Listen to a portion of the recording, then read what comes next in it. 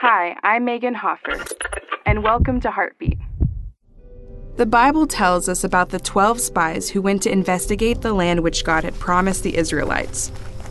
However, all but 2 doubted God's ability to deliver that promise.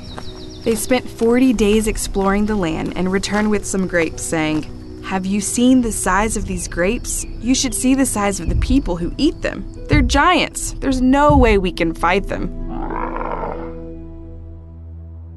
What's your perspective when faced with a challenge? Does it leave you defeated? Or do you see it as an opportunity for God to do something incredible? Problems and challenges are inherent in our lives. The way we see a problem is the real problem. Ask the Lord to show you the opportunity in the midst of each circumstance. Heartbeat is brought to you by the Salvation Army.